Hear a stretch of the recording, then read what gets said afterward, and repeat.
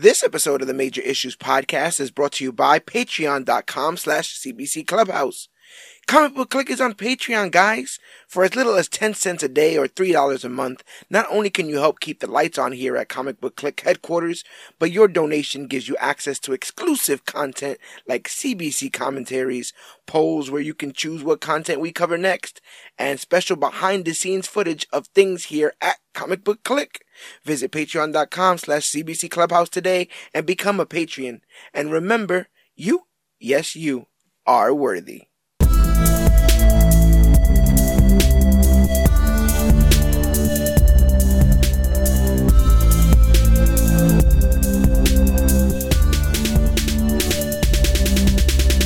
Hello everybody out there in comic book land. My name is George Serrano, aka The Don, and if you're listening to this, you could only be here for one reason, and it's a brand new episode of the Major Issues Podcast, brought to you by comicbookclick.com, and as always, I am never alone. Sir, can you please introduce yourself? Hey, great to be back, George. My name is Alex Garcia, everybody, aka B Roke. It's been a while trying to wash out the taste of our last podcast that we did. People often say that One More Day is one of the worst things to happen to Spider-Man, but I now feel to blame because the last thing I had you on was Morbius. We haven't seen you since, possibly because, watching that movie causes people to go in a downward spiral, but I'm glad to see you here in good health. Yeah. I had to go hibernate like a good vampire. I had to go hibernate and hide and couldn't go out in the sun. And you gotta drink the blue and not the red, bro. Everybody knows that. It was oof, and not just that, but I partially defended the movie. I still wanted, even now, I still want people to see the movie so they can see how it's not the most awful thing. Right. But when you see the posts that are being made about this movie, it just makes my less than fantastic opinion all the more stupid, for lack of a better word. Right. And I think it's just Sony trying to grasp at straws continuously as it tries to find its footing. They know that supposedly the MCU is supposed to keep Tom Holland as Spider-Man for a little bit longer, and they're trying to do this, I guess, set up a bunch of villains for this. But what angers me is there are obviously easier accessible Spider-Man stories that you can tell. Some of them are hallmark in the comic book character's career, and we're continuing Spider Month. This month, Spider-Man makes 60 years as a comic book character, one of the most enigmatic characters with a tremendous staying power, and it's because of stories like the one we're going to cover today, Spider-Man Blue. Now, I put this on the schedule because I had always heard that this is one of the quintessential Spider-Man stories. But I'll tell you in front of all the people for the very first time ever, this was my first time reading this story. Look, there is a ton of Spider-Man. I don't hold that against you. I don't hold that against even the most serious Spider-Man fan if they missed it.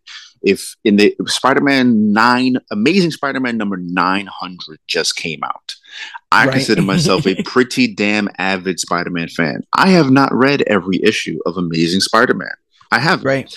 And in those 900 issues, 60 years, there have been spin-offs. There have been Web of Spider-Man, Peter Parker Spider-Man, Spectacular Spider-Man, Sensational Spider-Man, and countless miniseries. Yep. So if you are an avid Spider-Man fan, such as yourself or anyone listening to this, and you completely missed this and you feel like, man, it's okay. It's okay. That's why we're here. And exactly. I'm pretty sure people out there have read miniseries that I've never even heard of. So hang on and enjoy the ride. This also felt incredibly fitting because we lost Tim Sale this year, and this book we covered Long Halloween when we were close to covering the Batman.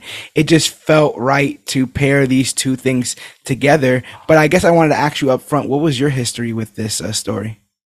Well, big shout out to Tim Sale, man. Seriously, even when you put this on the schedule way back when, it was before he was in the hospital and unfortunately passed away. Right. So I just want to, in revisiting this story and also not just that, but seeing the animated Long Halloween and seeing how they transferred his art into animation, Right. It's timeless. He's gonna go down as one of the most prolific comic book artists of all time.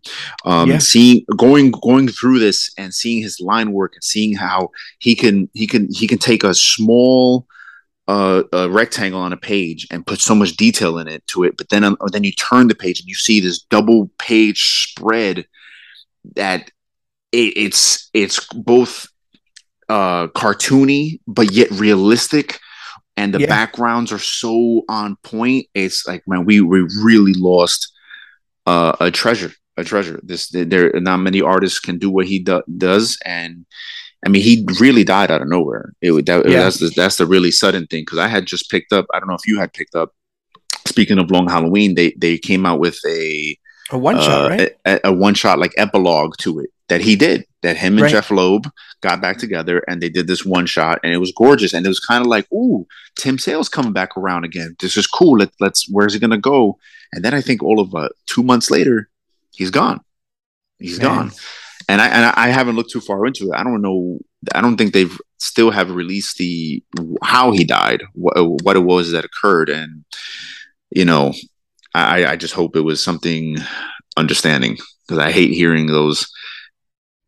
I hate even saying the words. When a person takes their own life or foolishly uses something that causes them to end their own life. So I just hope that it's not that. But it just sucks overall to lose someone so amazing. Yeah. Full pun intended as well. I think last I heard it was kidney failure that got him. So Okay. Okay. I you got like it's one of those things that you don't know until you know, and by then Right. it's a Yeah. wrap. Yeah. But like you said, you But mentioned cartoonish. I agree 100 wholeheartedly. But how all the expressions in that, right? Like all his expressions in the cartoon. When you get past, I want to say the first 2 pages of this story and get that full Green Goblin face, it's like yes. wow, like Yes. wow, Yes. like so Yes. so much emotion right there on that page. He fills every square inch that he can with emotion. With he plays with shadows, he plays with silhouettes. uh like you said, just things don't have to be 100% anatomically correct. It invokes the feeling that it wants you to feel, and he was Yeah. perfect. Yeah. I mean, to go back about this series, one, when I saw it on the shelves back in, this came out around the time of 9/11 in 2001. Jeff Loeb and Tim Sale were already, up until that year, known for, if you put Jeff Loeb and Tim Sale together, you're gonna get an amazing story. They had already put out Long Halloween, Dark Victory, and I believe Hulk Gray and Daredevil Yellow came Yeah. out before these as well. He would later do Captain America White, and I think maybe one other series.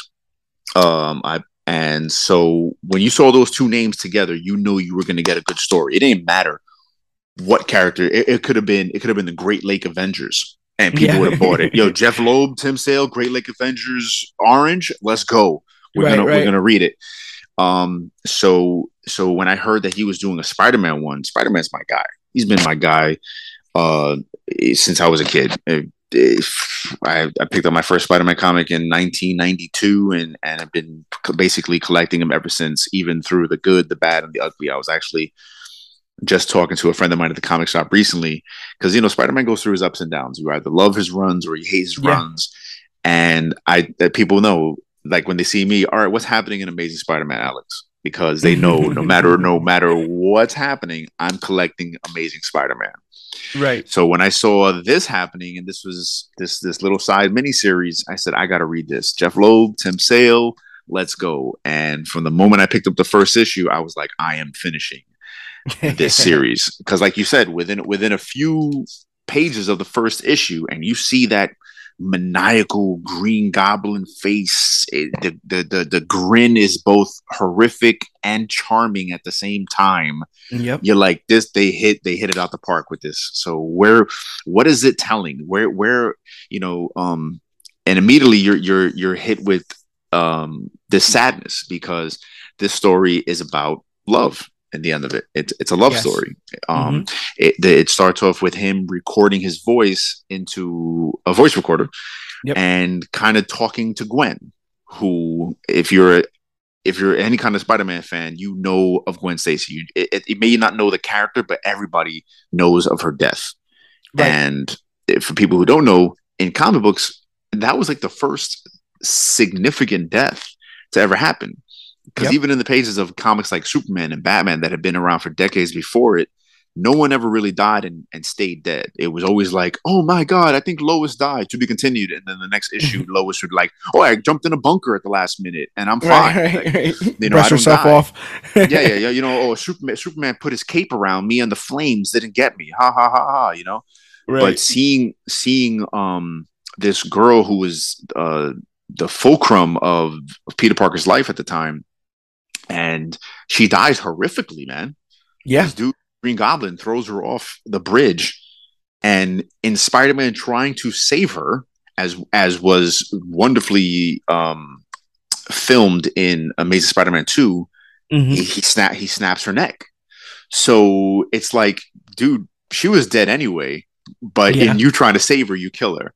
And he's in this story, he's basically recording his voice as a love letter to the sorrow of not having her in his life anymore, and go and and telling what it is that made him fall in love with her in this story. And it's fantastic from the first page to the end. Knowing what you know about the character, are you Team Gwen or Team MJ? Um, it's hard to not be Team MJ. It's one of those things. I grew up with Mary Jane. Same. I learned about Gwen Stacy later. This was one of, if not the story that made me go, wow, this was why she was so important. Because I started collecting, Spider-Man, like I said, in the early '90s, and who's in the middle of my early '90s? That's Mary Jane. That's Mary Yep. Jane time. So Yep. you only hear about Gwen every now and again in an issue where he's reflecting on her, or maybe some side stories going on, because comic books, Yeah. there's Gwen clones out there. There's an Oh actor who had a face man. change to be Gwen. There's all, So many Gwen clones. Miles Warren shows up every now and again and to say, I have 15 Gwen clones. And he has like a weird creepy crush on her, even though that was Yeah, his yeah, steal. yeah, yeah. And also, yeah, in the '90s, that was also the clone, the original Clone Saga. So, yeah, so you only see her almost as, it's unfortunate. There was in the '90s, she was almost like a caricature. It was like, oh, Okay. it's this other thing. So I'm definitely Team MJ, but this series, and honestly, even in rereading it for this, it made me go, wow, man, Gwen was amazing. Like Yeah. how I can see why so many people were upset when they had to kill it, when Marvel made them kill her off, Yeah. because she was a fun character, and just very, in this series is definitely a similarity to, there's, in the, I hate to say the cattiness, the femininity, Yeah. of it, but you can see how they are two different women, 100%. I didn't and realize so, until this story, and we covered Mary Jane Loves Spider-Man, and even when I think it was more so when we covered Maximum Carnage. I didn't realize how much of a like trendsetter hip thing Mary Jane was. You know, mm, I didn't realize how much of a party girl and how popular and how she is like a firecracker. And Gwen is almost the opposite of that, or at least portrayed to be the opposite of that. And I guess you could even argue that Gwen probably long term wouldn't have challenged Peter. Like she would have been an amazing source of comfort and care. But Stan Lee had said that he wanted Gwen to be the central love interest, but MJ's popularity, burst through the roof, and they were like, okay, fine, we're gonna go in that direction and make MJ the love interest. And he said no matter what they did with Gwen, people still wanted MJ. They yeah, always thought that she was more interesting. yeah. I mean, I guess Gwen is the girl that your mom hopes you bring home and ends up marrying. Yeah. Mary Jane is the girl. I'm trying to be PG here. I think, well, you know, it's funny. I see a similar kind of dynamic, not to, go off on a tangent between Scott, Jean, and Emma. I feel Yes, like yes, one of them yes. is the picture perfect, what you would want or what you think you would want, kind of playing it safe, doting relationship. And the other one's gonna challenge you, man. The other one's gonna call you out on your shit. The other one's gonna, the other Mm. one's going to say, "Oh, okay, you're doing that, then I'm gonna go do this." And that kind of thing does elicit excitement in readers. They don't want somebody that's just kind of following around the protagonist like a puppy dog. They want somebody with their own spontaneity and stuff. And I love how retrospectively we can go back and look at Gwen and say that she, encouraged Peter and she didn't judge Peter, and at multiple points showed to have almost the same kind of intellect as him. So she wasn't a pushover in any means, but I do think that MJ became more of a challenge for that character. Um, one Yeah. other one before we get into the book itself, one other thing I wanted to ask you is, as a fan of Spider-Man who's read so much, um, are there any kind of signs when you're reading a Spider-Man story that someone's gotten his voice, or is his voice just so easy to capture after 60 years that everyone kind of nails it? Um. Oof. That's a good question. It's a That is bit a very loaded. good question. It is. I mean, I guess because he has been around so long, and you kind of have that constant voice of, and I personally hate it. I get why the attraction is there for it. The down on his luck Peter Parker, but there's at the same time inside of him is this amazing character who can whip out puns and save the world and save universes. Right. So who amongst even the most charismatic men, I would imagine themselves even in a greater sense, so that they look at themselves like, oh, my charismatic self is like Peter, but I Yeah. wish I could be this more ultra Spider-Man character. So I Right. think that's what makes this character so timeless, is that we all feel meager, and I think that's why his voice is easy to capture, and why Marvel always wants to keep him that way. Like, look, man, keep him as the regular dude. He's down on his luck. He's broke. He lives in an I was just apartment, about to or say has to he's live. broke. He Like has to. one of the He parts has he to. always has to be. He has Yeah, to be yeah, yeah. broke. He's always living with someone else. He's never has his own place. But at the same time, women find them charming and all of these things. And behind the scenes, he's this amazing character that, like I said, saves universes, saves planets, saves people. So whether he's saving someone from being hit by a car or saving a planet from a conversion destruction, he's Right. figuring it out. He's this awesome character. Dan Slott's run, which I find is getting more and more divisive, and Hmm. now that it's in the rearview mirror, Right. I'm finding a lot of people that hated it, and I tell them I loved it, I and I think really it's going to liked go it. down because it was one of the few runs I've ever experienced where the Parker luck is ending. I mean, the bad luck is ending. He Right. starts his own company. You know what I Yep. mean? It all started like it was just this upward trend.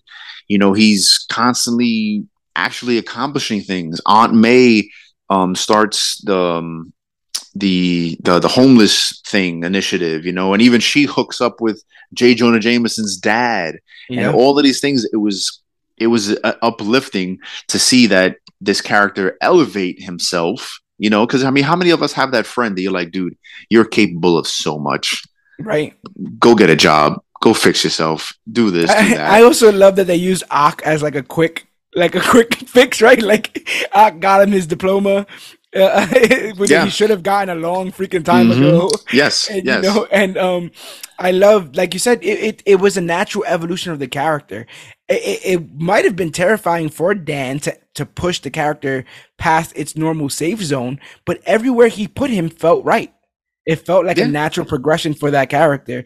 And maybe that's what people were not too excited for, the idea that he could move in any kind of direction. But yeah, like now Parker Industries was a freaking cool idea that it ends up getting burned to the ground, right? Because we got to go back to status quo And at the right, end. and that was what was disappointing. And then we got into the Nick Spencer run, and that was all over the place with the whole Kindred Yeah. stuff.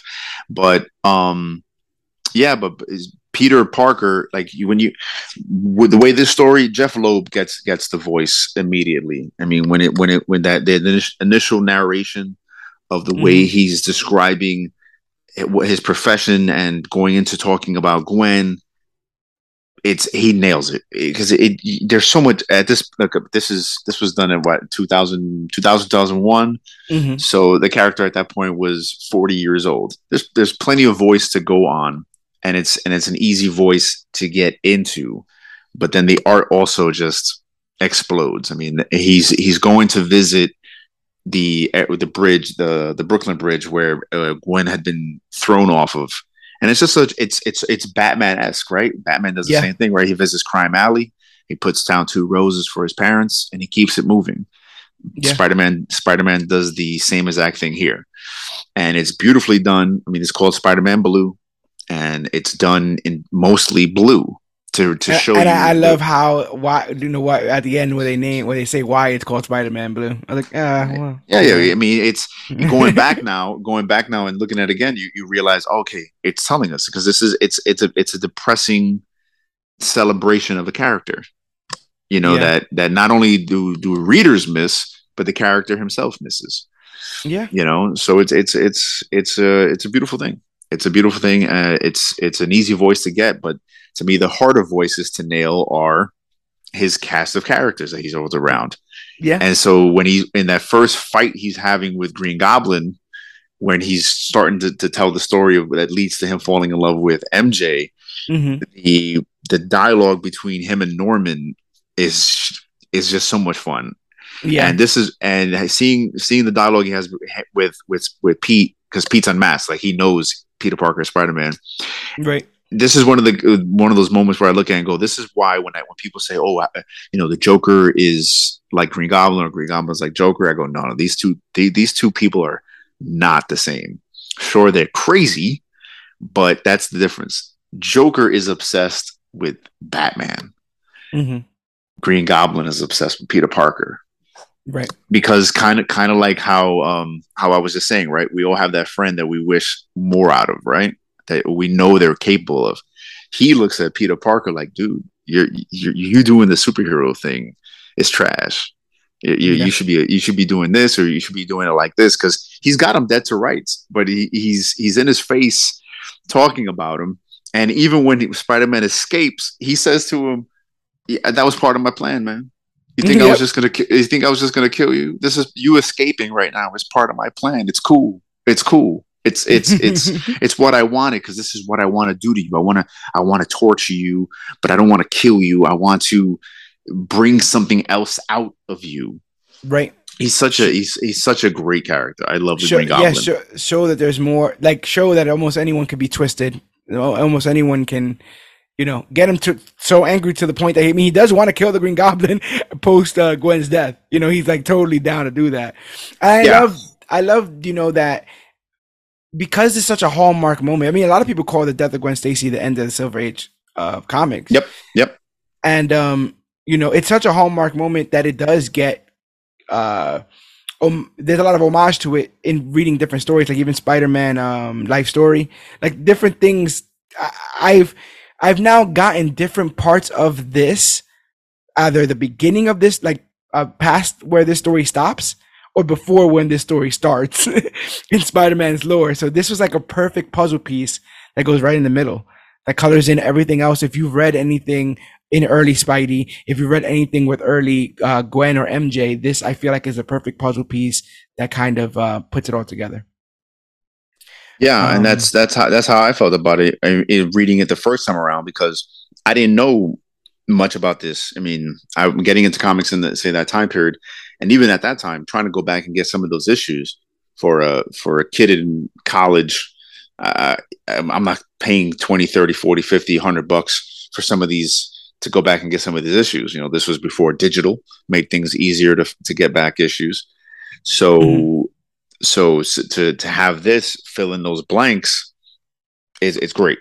It's great to see. Yeah. So just a little bit of homework up top. The creative team for this is Jeff Loeb is the writer, Tim Sale is the artist, letters by Wes Abbott and Richard Starklings. Colorist is Steve Buk. I never could say his name. Bucasalato. Sure.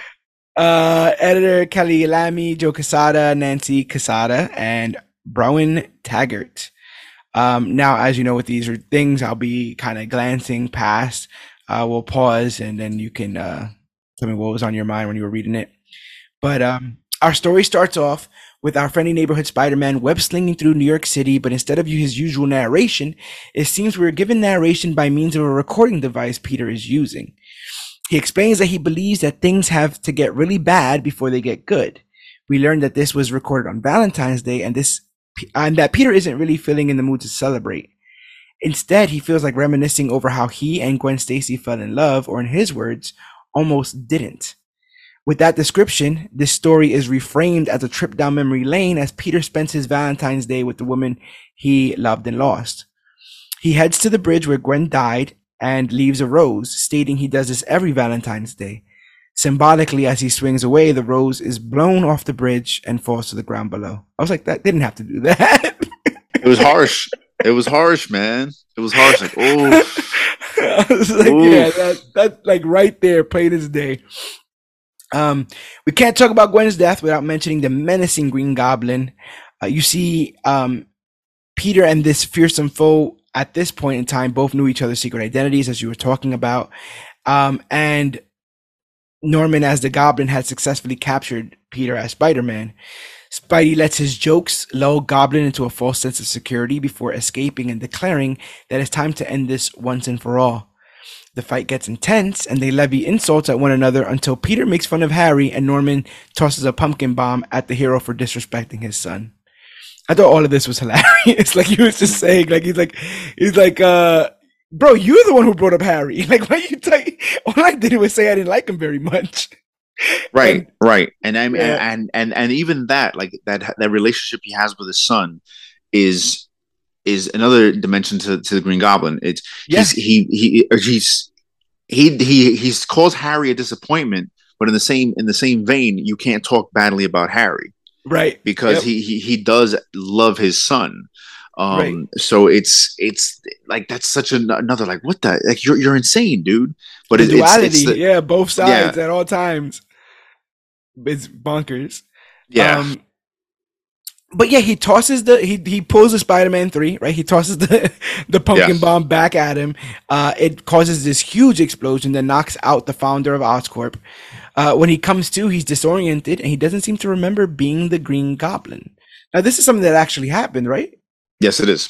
Yes, it is. Uh, Where there was a point in time where Norman was he wasn't faking or I don't know because you know how comics are. I don't know if they mhm. retconned it that he was faking the entire time, but there was a long point in time where he was not the Green Goblin. People thought the Green Goblin was dead, and he had memory loss, and Mhm. just like they do in this series where they constantly hint that he's still got mind issues and that Green Goblin entity is trying to push its way out.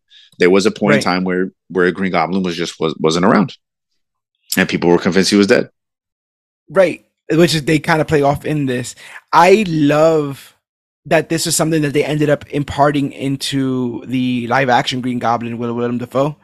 I think he does a great like where am I? What was I doing? What do you mean? What am I Mm-hmm. wearing? Kind of stuff. Like it makes you sympathetic. Like it almost catches you. And Peter says it here. Like I almost don't want to believe him, but he seemingly doesn't know where he's at. Right. With Norman seemingly cured, he gets him to a hospital and declares the Goblin dead. He makes some money at the Bugle for his photos of Spidey taking on the Goblin, and later comforts Harry at the hospital when he visits Norman. While Harry's other friends arrive to support him, Peter sees Gwen Stacy for the first time and turns into a puddle.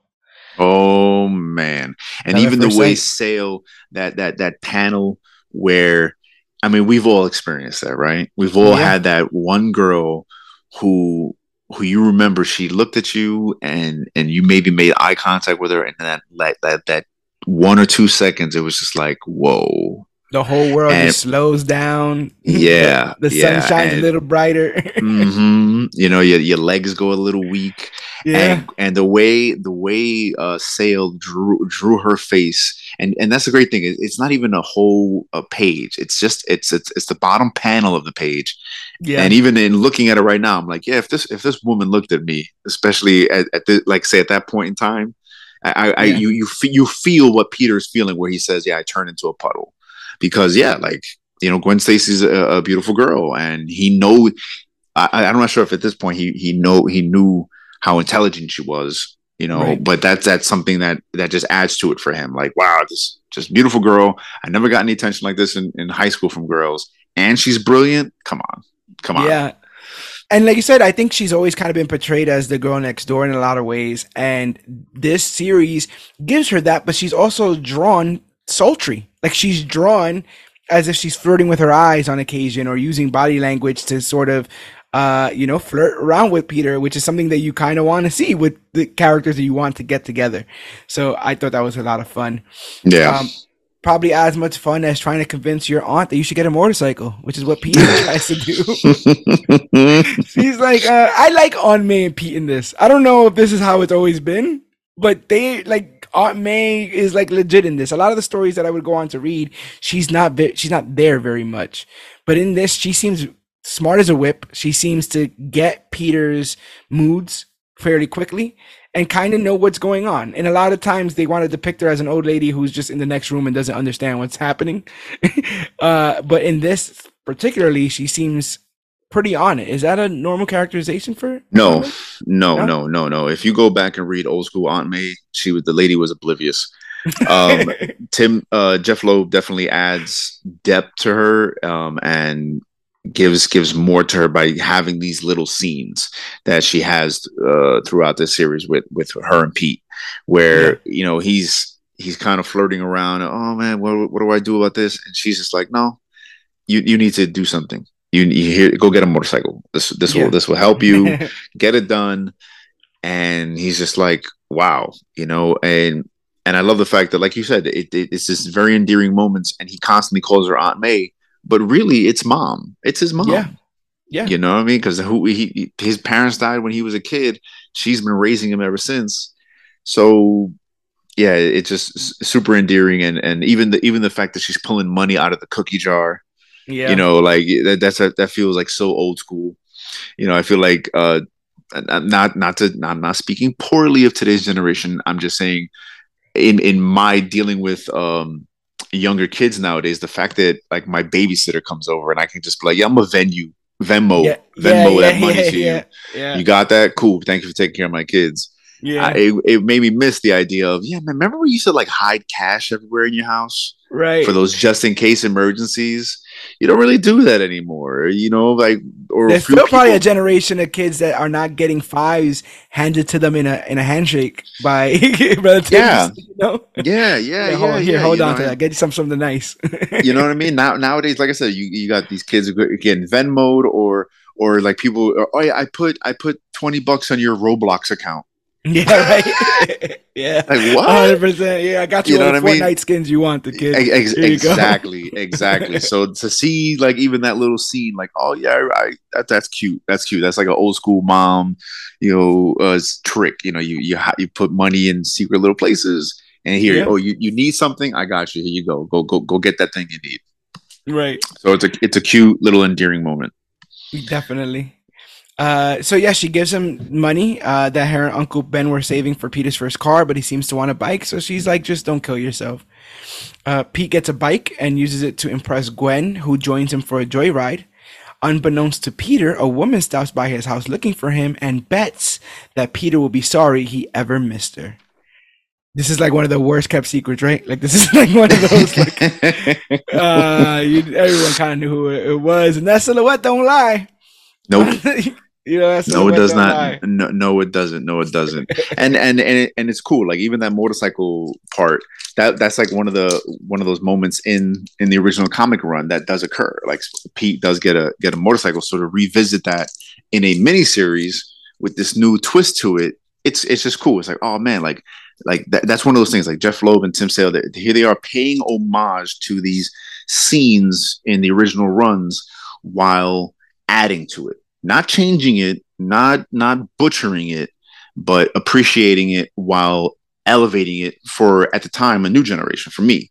You know, because Right. at the time I didn't read that those. I didn't know that. I'm thinking this is almost like a brand new story that was never quite told, when Right. it's not. It's the old story with just a little bit more flavor to it, and it's really really cool. It's really really Right, cool. because it goes from a story of Peter buying a motorcycle in issue, Amazing Spider-Man, let's say I'm making this up, 32, to oh, when Peter bought that bike, the first person he ever rode on it was Gwen Stacy, and Right, that's the love of his life, and she would go on to die. Like all of that now adds so much weight to what seemingly is just a random joyride. Now it has so much more gravitas, and I love when they do that. I love when they do that. I hate when they make things fate. You know? right, Like I hate right, when you find out like, right. oh, the ancient spider gods put Gwen on that street that day so that they could. No, no, no. I like this stuff. This stuff is way better to me. Exactly. Totally agree. Spidey reiterates that he and Gwen's story is one that should be remembered and continues recounting how they fell in love. We see that news of Goblin's death has caused another shadowy figure to target Batman from the shadows. In class, Peter and Gwen become fast friends over their intellect and even plan a study session that night, although Flash tries to cockblock. Flash needs to relax in this comic. Big my time. man, my man's trying to hit everything and anything. And then I love at one point he's walking around, he's like, what is going on? Like I used to be the man of this school Mm. and it's not working. Parker of all people. So funny. Yeah, I mean, it just in the first few pages. We're on the second issue now. Yeah. In the first, like that, the first double page spread, which is like after the first page, where Spidey's hanging upside down, he's reading the news Mm-hmm. at a newsstand. I don't know if Yep. people know what that is anymore. And he's reading the news. The old wino looking newsstand shop owners giving him, hey Extra, man, extra. Yeah. give me 25 cents already, please. Stop reading the damn paper for free. Right. It's You in the know, and library. it's the landscape is beautiful because, again, Sale is just knocking it out of the park. And then when you see, Pete getting to know Gwen at school, there's one panel where Gwen's like I was saying, like how Pete is seeing that, wow, not only is she beautiful, but she's brilliant. And Sale sells that when she's looking through a beaker, and one of her Mm-hmm. eyes is enhanced by the Yeah. beaker. So it's like, okay, you already notice how pretty this girl is, but to then see it through that science lens is like, oh, she's also the scientist, and she's playing with microscopes, and she's sitting in front of the periodic table, and like Pete even knows it. Like, I got no game, but for some reason this girl likes me. And how do I do this? Oh, and by the way, this monkey of a man over here keeps like you said, cock blocking. So Yeah. what the heck? What am I gonna do? You said it perfectly with the not the magnifying glass. What do you call it? I forgot what it's telescope, right? The The beaker beaker. and stuff. Um, it's almost asking us to examine her closer. The same thing, the same way that something is not, especially in science, right? Something can be one thing, but under a lens, under a microscope, with a closer look, it could be something completely different. This series is almost asking us to look closer at Gwen and not look at her as the caricature, as you said before. Just the squeaky clean, goody two shoes, nice, smart Gwen. There's so many different facets to her. One of the things I like the most about her, and even MJ, is how they do rebuff Flash's Flash's I guess attention or requests or whatever you want to call it, advances. So advances, yeah, Yeah. he's just All of that. And I love that when that happens later on, Flash is like, oh, what the hell is going on with Parker or whatever? And Gwen's like, yo, you don't know nothing about that kid. Like, you're making a lot of assumptions. You don't even know him. So you need right. to relax. And I was like, damn, I'm on like that. Oh, yeah, it's right. No, it is. It's right here, right? It says, I'm here with Pete. Oh, no. I went way ahead. Yeah, I know what part you're talking about. That's in Yes, a later issue. that's in the next issue. Yeah, you're right 100%. So Yeah, as Spidey, he later web slings past the Rhino in his holding cell, being sedated by gas. Someone knocks out Rhino's guards and flushes the cell, clearing the air and awakening the villain. As Peter negotiates his pay with Jay Jonah at the Bugle, he hears about the Rhino wreaking havoc in the city and suits up to stop him. The Rhino is fast and his strength rivals Spidey's own, but Peter uses his wits to outmaneuver the man-beast.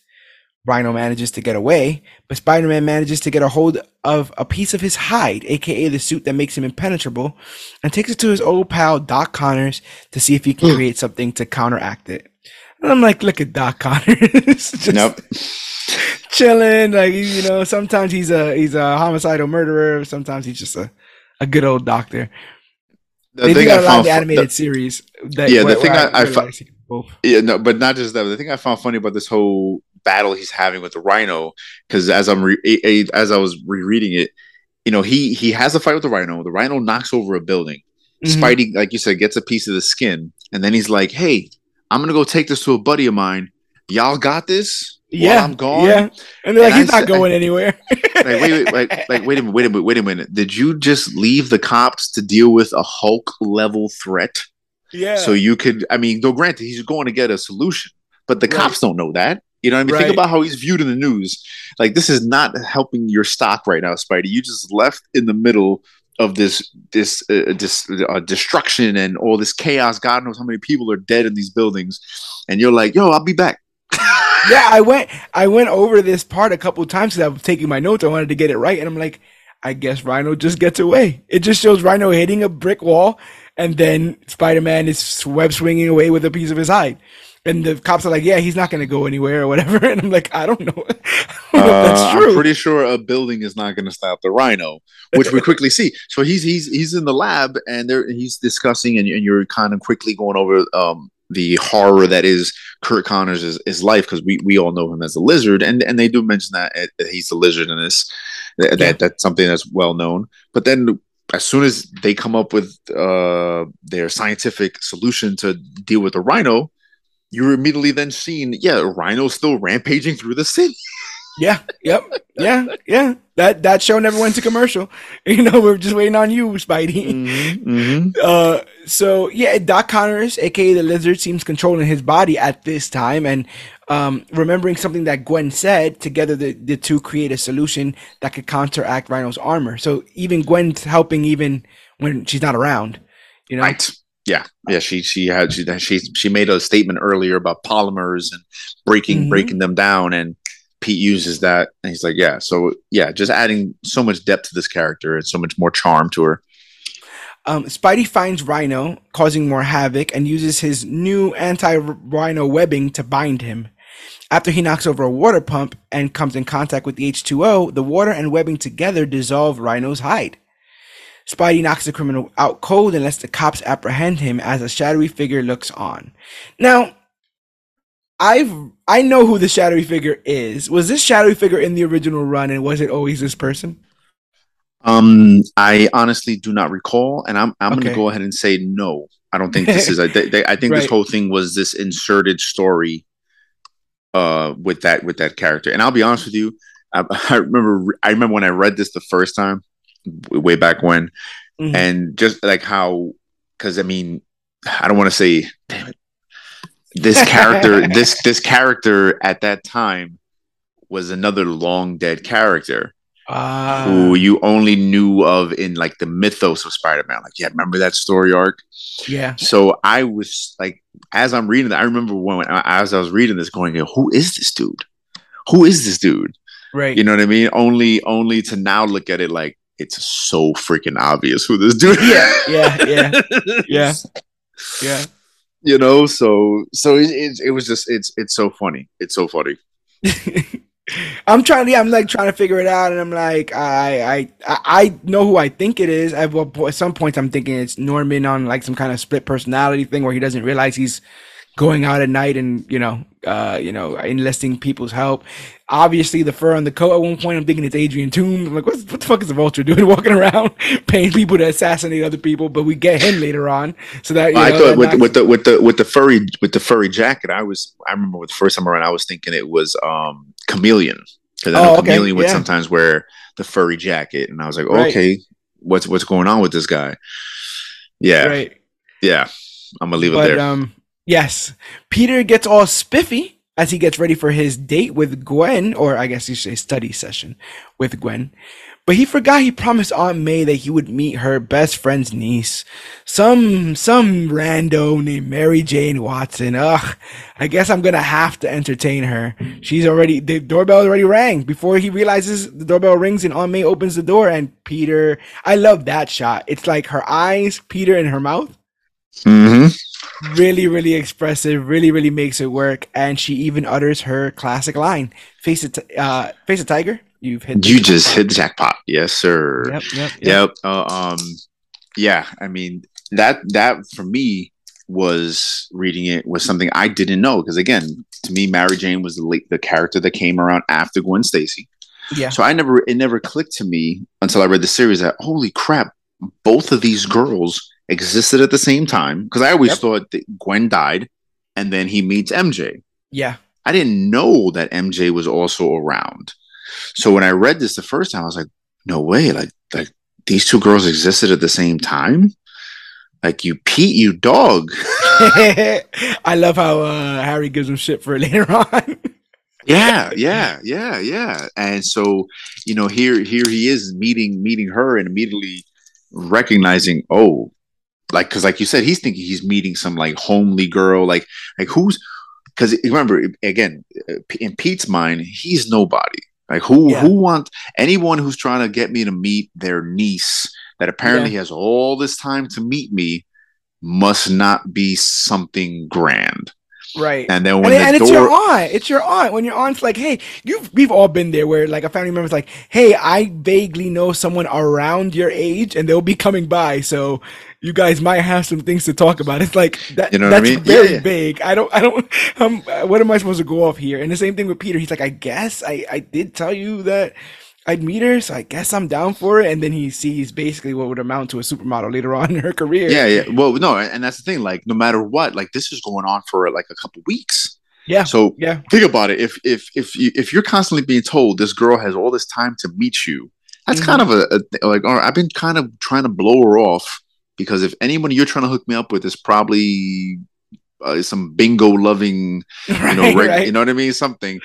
And now, Shuffleboard. right. And now for 2 or 3 weeks, she's been available and coming here because in the previous Hmm. issue, you saw she shows up at the end and oh, well, he's not home. Okay, I guess I'll go back to knitting. Yeah, You know what I mean? yeah, yeah. And so he's like, all right, who can this possibly be? And it's Mary Jane Watson. Like you Right. said, the woman who would go on to become a supermodel and an actress, Tony Stark's Yeah, little right boo hand thing. woman for a little bit, Yeah, and numerous other things. right. So here Humble she is. beginnings. Humble Yep, beginnings. yep.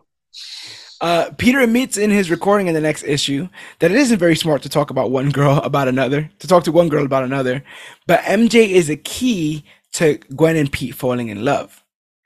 Pete asks MJ to meet her at the diner, and MJ gets there first and introduces herself to Norman, Flash, Gwen, and the others. Flash is trying to hit on her immediately, but Peter shows up. Gwen teases him a little bit about MJ, but it's harmless.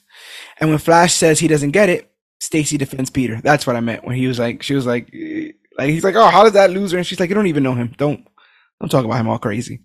I was like, Gwen, let me find out. Yeah, I love that MJ's like, Gwen's cute if you like blondes or whatever. Yeah. Like, That oh, cat. yeah. And the line that she says to him is Flash, what you know about Peter Parker couldn't fill a thimble. Like you guys Right, don't understand this man's potential. You know so little about him.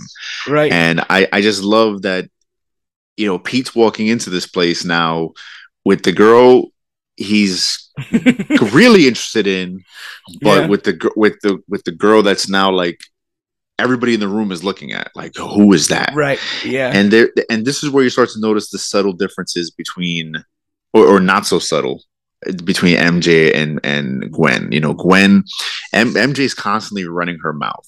She's, hey Petey, here you have a yeah. French fry, Nicknames and and yeah. and she's. She eats Norm Harry's fries. She's like, Yeah, I've yeah. never met you before, but I'll take Yeah, you these. know, she's just constantly just running her mouth, and Gwen is quiet. She only drops a couple like quick one-liners at one point. She's where after MJ calls him Petey and she's feeding him French fries, she's like, "Oh, she's quite the girl, Petey. You know, where have you been keeping her?" And that's really all she says. Right. She's keeps to herself. You know, I'm pretty sure as she heard what MJ said to her about the whole, oh, you know, if you think she's attractive in that sort of blonde way, and she Right. doesn't really say anything about it. She's No. just like, yeah, whatever, man. You're a hater. Yeah, yeah. It is what it is. And again, I don't know you from Adam. You literally just showed up. So Yeah. And just the difference in their outfits. You know, Gwen is mostly covered. She's got a hmm sweater on, cardigan. You know, her hair back in I don't know what you call those hook around your head things. Oh, headband. No, that's a better Yeah, name for that, right? There's but yeah, a yeah. You know what I mean? It's whereas MJ's hair is just all over the place. Her shoulders are exposed. She's got a low cut shirt. She's wearing a very tight mini skirt. You know, and two. even though she don't fuck with Flash, she was leaning on that jukebox. You know, she knew what she was doing. Right. And then everybody, and what are they saying in the background?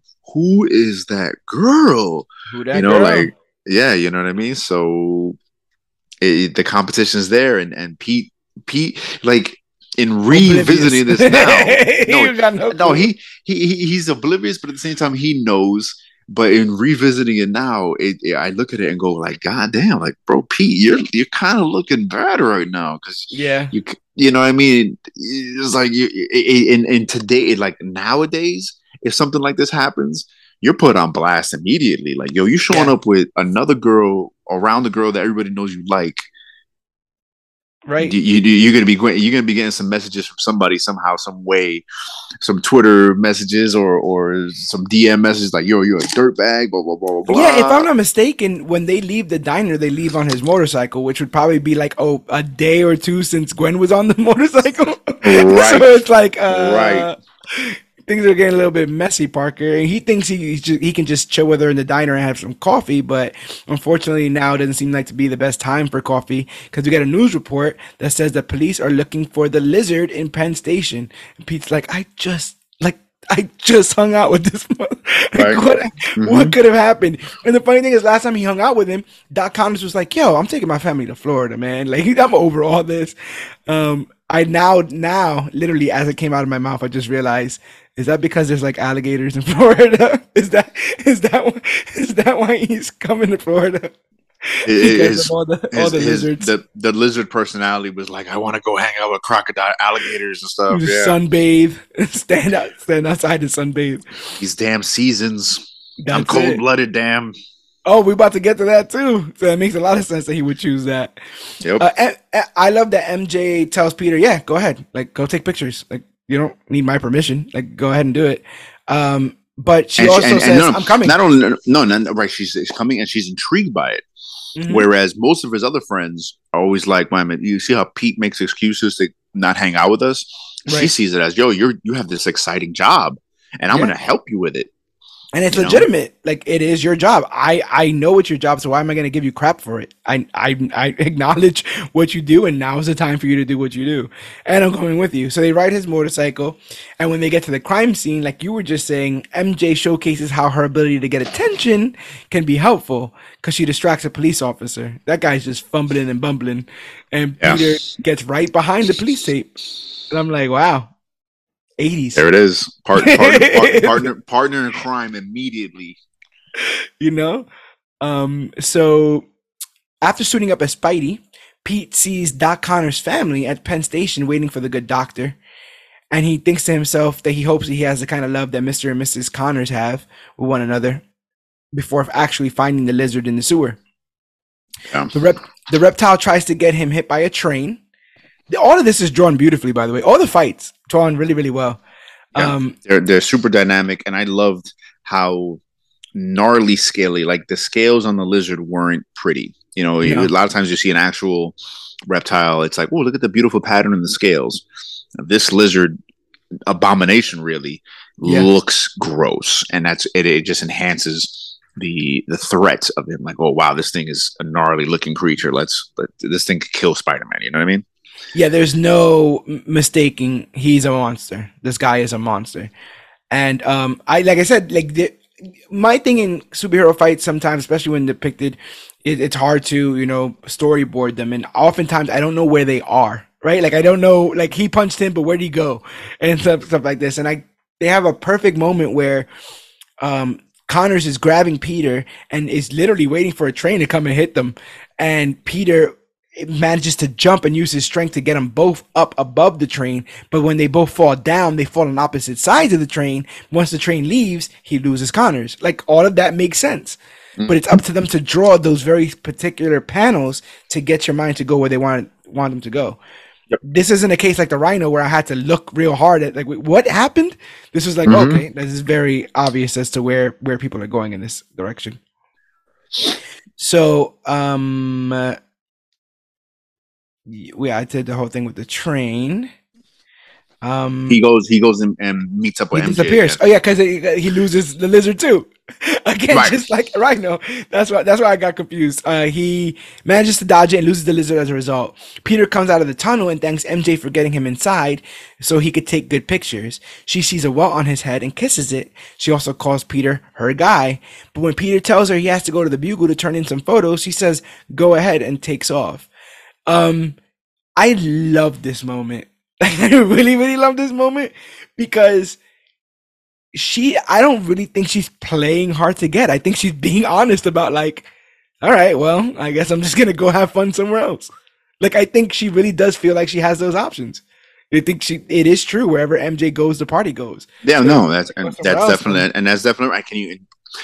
You see that immediately. She already established that from her first appearance and earlier in the issue. Mm-hmm. The place is jumping because she's there.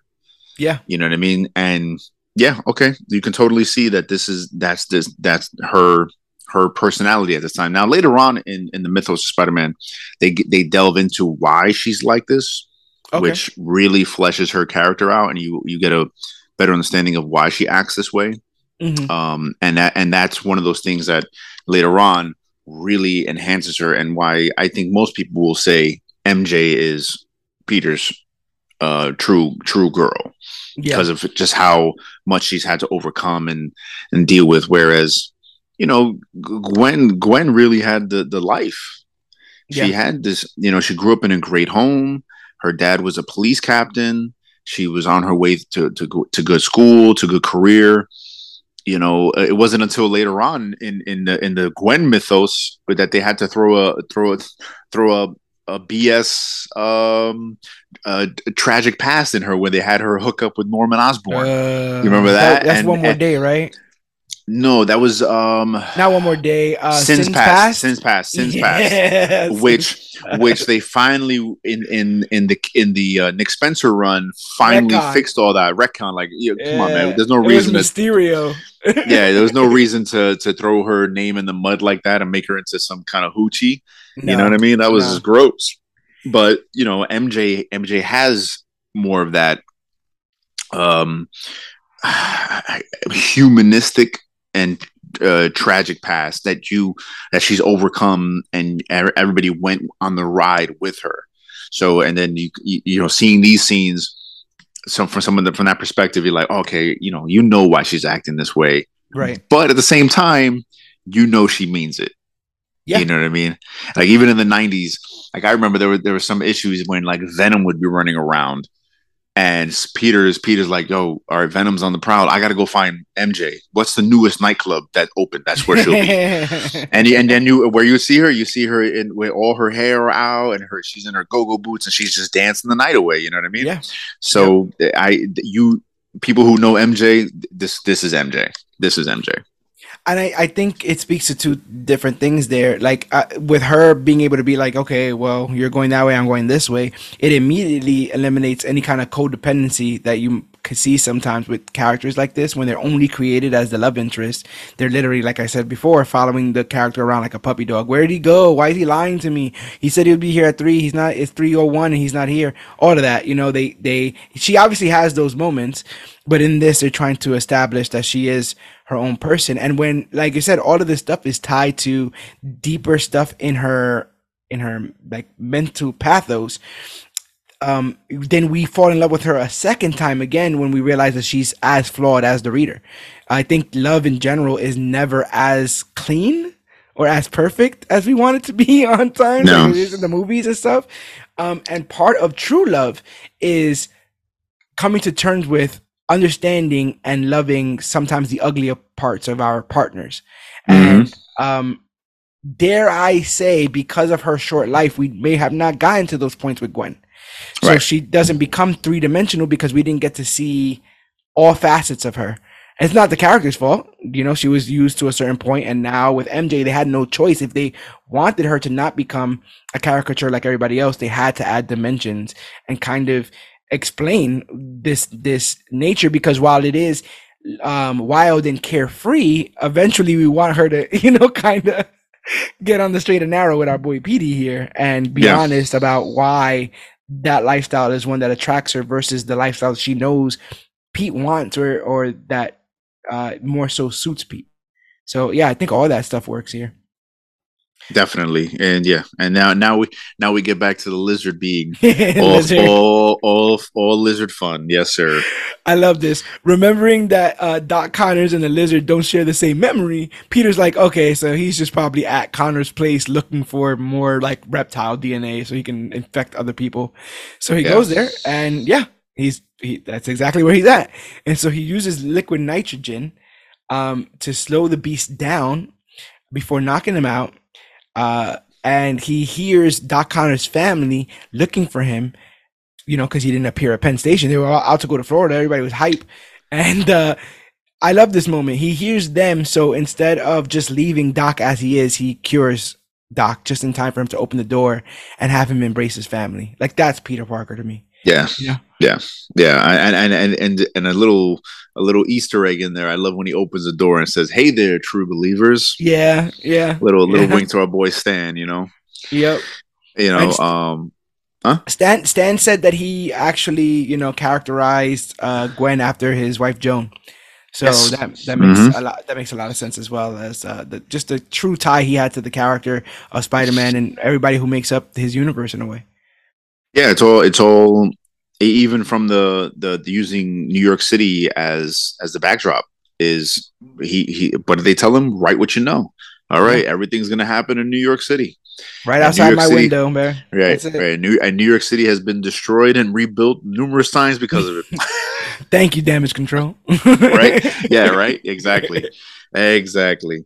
Yeah, no, it's a beautiful moment is of how Spider-Man is able to save the day and also save the character of Kurt Connors, because at this point in the history of that character, the family doesn't really understand how detrimental the lizard persona is to Kurt Connors. I'm pretty sure they knew that he Right. turned into this person, this creature could do it, but didn't understand the psychological plight. And it's one of the better stories of the lizard that would come along years later. This was back in probably like the mid 2000s, Okay. little where the lizard goes, because the lizard, even its worst state, still, even when he wanted to turn people into lizards and just kill everybody and bring back the dinosaur race or whatever, Right. he still harbored some of that love for his wife and child.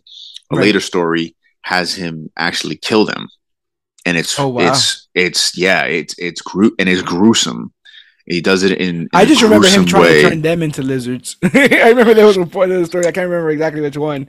Well, But he no, tries to turn wait, them into lizards. I don't know if he turned them into lizards. I don't remember that story, but later on, he's able to resurrect them because of the jackal's cloning process. But the way he perfects the jackal's cloning process, because apparently, like they're not like what's they're the not word? tangible. Like they'll They're go not- away. They disappear after a while. they'll disappear. He adds the reptilian DNA to them, and so That must be what I was thinking of. Yeah, so that's how he's able to save them. I don't remember if he perfected it to the point where they no longer look that way. I think they still, as far as I remember, still look like the scaly skin. Right. But that's how they brought, because in comics everybody freaking comes back. But that lizard story where the lizard kills wife and son, that was like that story still sticks with me. Like that moment of, yo, he just murdered his wife and child, and now he wants to continue, like to show how serious he is about. No, I'm really want to get rid of humans and just bring about the lizard dynasty, so to speak. And it was quite gruesome. I also like that, like I said earlier, you know, Pete's doing all this, but he's also like, damn, she loves him. Like, damn, I want something like that. Yeah. Like, and I'm like, yeah, bro, like that's a ride or die right there. When he gets home, Harry is sitting on his steps waiting for him. He explains that he came to ask him two things. Would he like to be his roommate rent free? Because they're going to be staying at his father's apartment. And if he would mind if he dated Mary Jane. Peter says he will talk to his Aunt May about the move, but that him and MJ are just friends. Harry's like, oh, well, that's good. So I'm going to try to hit that. And by the way, Gwen has been giving you the eye. So I think everything's going to be fine with you. And Peter seems surprised. I don't know why. He's just not paying attention. He's just not. And like I said earlier, he's got no game. I mean, and can you blame him at the same time? He's got all this stuff going on in the background. You know, up until this moment, you know, he's living at home with his aunt. He's trying to go to school. He's a photographer. He's trying to make a little bit of money. He's got a crush on this girl who he doesn't quite get the hint that she's kind of into him. Mm-hmm. And now he's got this other girl who just showed up calling her my guy and kissing all up on him. But in the meantime, he's being a hero, and not just a generic hero. He's being a hero to people who matter to him. Like he just saved Kurt Connors and his family. Mm-hmm. So he's got a lot going on. I wonder if he has any like defeatism in his mind, because like you said, he's already come up with this logic that every time things go good, they go bad, or vice versa. That's a comment. That's something he constantly says throughout the story. Yes, you know, so it could also be a case of like anytime things kind of seem to go good, he kind of like, you know, shies away from it because he's waiting for the other shoe to drop. Yes. And it causes him to not be able to soak in the moment and realize what's actually going on around him, which, you know, I think we've all been there in a way. Mm-hmm. Yeah. So here he is, like you said. Oh man, all this good just got dumped on him, bro. I'm gonna let you live in a rich man's apartment with me for free. Mm-hmm. The girl you like, bro, she likes you. Oh, and by the way, I can get the distraction away from you too. Yep. This is a lot of good. So you know what that means. some bad is on its way. This bus is never late. So Peter psychs himself up to ask Aunt May if he can move in with Harry, but she gets ahead of it by asking Peter if he minds if she and MJ's aunt became roommates. She begs Peter not to be mad at her, but also lets him know that she knows about Harry's roommate invitation and thinks that he should take it. She also tells him that if he doesn't want Harry with MJ, he should have told him so. I love that little aunt dig of like, I don't really like later on she's like, I don't really like him too much. Yeah. She's a good judge of character. What I love when the way this whole scene is introduced is the narration that's going on for the story is that Peter's talking, like I said, into a voice recorder, getting his feelings and recollections as how important Gwen is. Right. In this moment, he's like rewinding the tape. He's you know, so in the background of the narration, they're literally putting that sound of a tape being rewound. Yep. But in the scenes, because there's no narration, there's no dialogue. Right. And that no dialogue is so well inserted into that awkwardness because there's no dialogue on top of that because he doesn't know how to bring this up. Hey, 100%. I want to leave the house to go live with this person that you're not really a fan of. Right. And by the way, I got this love triangle going on. And then on top of that, I have this whole part of my life that I can't talk to you or anyone else about. And I know your husband's dead, but you're going to kind of have to stay in this house by yourself. So Right. Yeah. But then the great motherly scene we had in an earlier issue, Aunt May shows that I'm not just this dawdling old lady. I know what's going on, and this is going to benefit everybody. She's hip. Yep. Oh yeah, because she says something like the bachelor pad or whatever. She says it wrong, bachelor pan or something. Yeah, well, in that manner, right. But just the fact that like how it all comes out, where he's like, yeah, can I move out? And well, no, and she's like, yeah, because I want to live with MJ's aunt. MJ's aunt, right? With why am I blanking on her name? I forget as well too. I don't have it here. I just have her friend's house. It's killing me because she's for a while she was actually a pretty important character. I think in the Straczynski run she shows up quite a bit. It's gonna irk me. It's gonna irk me. Anne? Is it Anne? I'm looking through here now. I feel like it's Aunt May. It says it. She says it when she says she wants to move in. Oh, you were close. Anna Watson. Anna. I said Anna. Anne. You said Anne. Anna Watson. There Anna you go. Watson. Anna Watson. So it's all again a great motherly scene. I love the constant way that Tim draws hands to show that affection of hand holding, even when it's not a romantic. It's just mother son hand holding, and how that loving bond is shown there. Yeah, this whole conversation was very endearing and cute. You just gotta love it. I also love that in true Parker fashion, every time things get too sentimental, whatever, he cracks a joke, but she's down with it. You know what I'm saying? Like, she's not too old to either, like, because he makes fun of her on occasion, not obviously mean spirited, right? But he throws a couple jokes at her, and she'll throw them right back, and I love that. Yeah, you clean that milk mustache you got off your face. Yeah. Funny guy, And he's like, you guys can be roommates. I'm just worried about you guys being up at all night, having all types of parties and police being called in. It's so wholesome. They're joking around, but it's so wholesome. Yeah. The exact opposite of wholesome, though. At the local prison, and I say that because it is not named. Adrian Toombs, aka the Vulture, is poisoned and falls to the ground, where he is interrogated by another inmate. People, I did not name him this. Named Blackie, who that's right. And he's asked about the whereabouts of his wings. Toombs tells him, and the correction officer separate the two. Pete accompanies Aunt May to her friend's house and is surprised when MJ comes outside. But before they can catch up, Pete sees Harry arrive in a car and realizes that he's there to pick her up. He tells Harry he'll take him on his roommate offer, and Harry says they'll have a housewarming this weekend. The shadowy figure following Spider-Man breaks Blackie out of prison using the laundry transport, and sure enough, Blackie finds Vulture's wings. Who? Some dude. Some dude. I love this scene with Pete, Harry, and MJ because this is every depiction of MJ I've ever seen.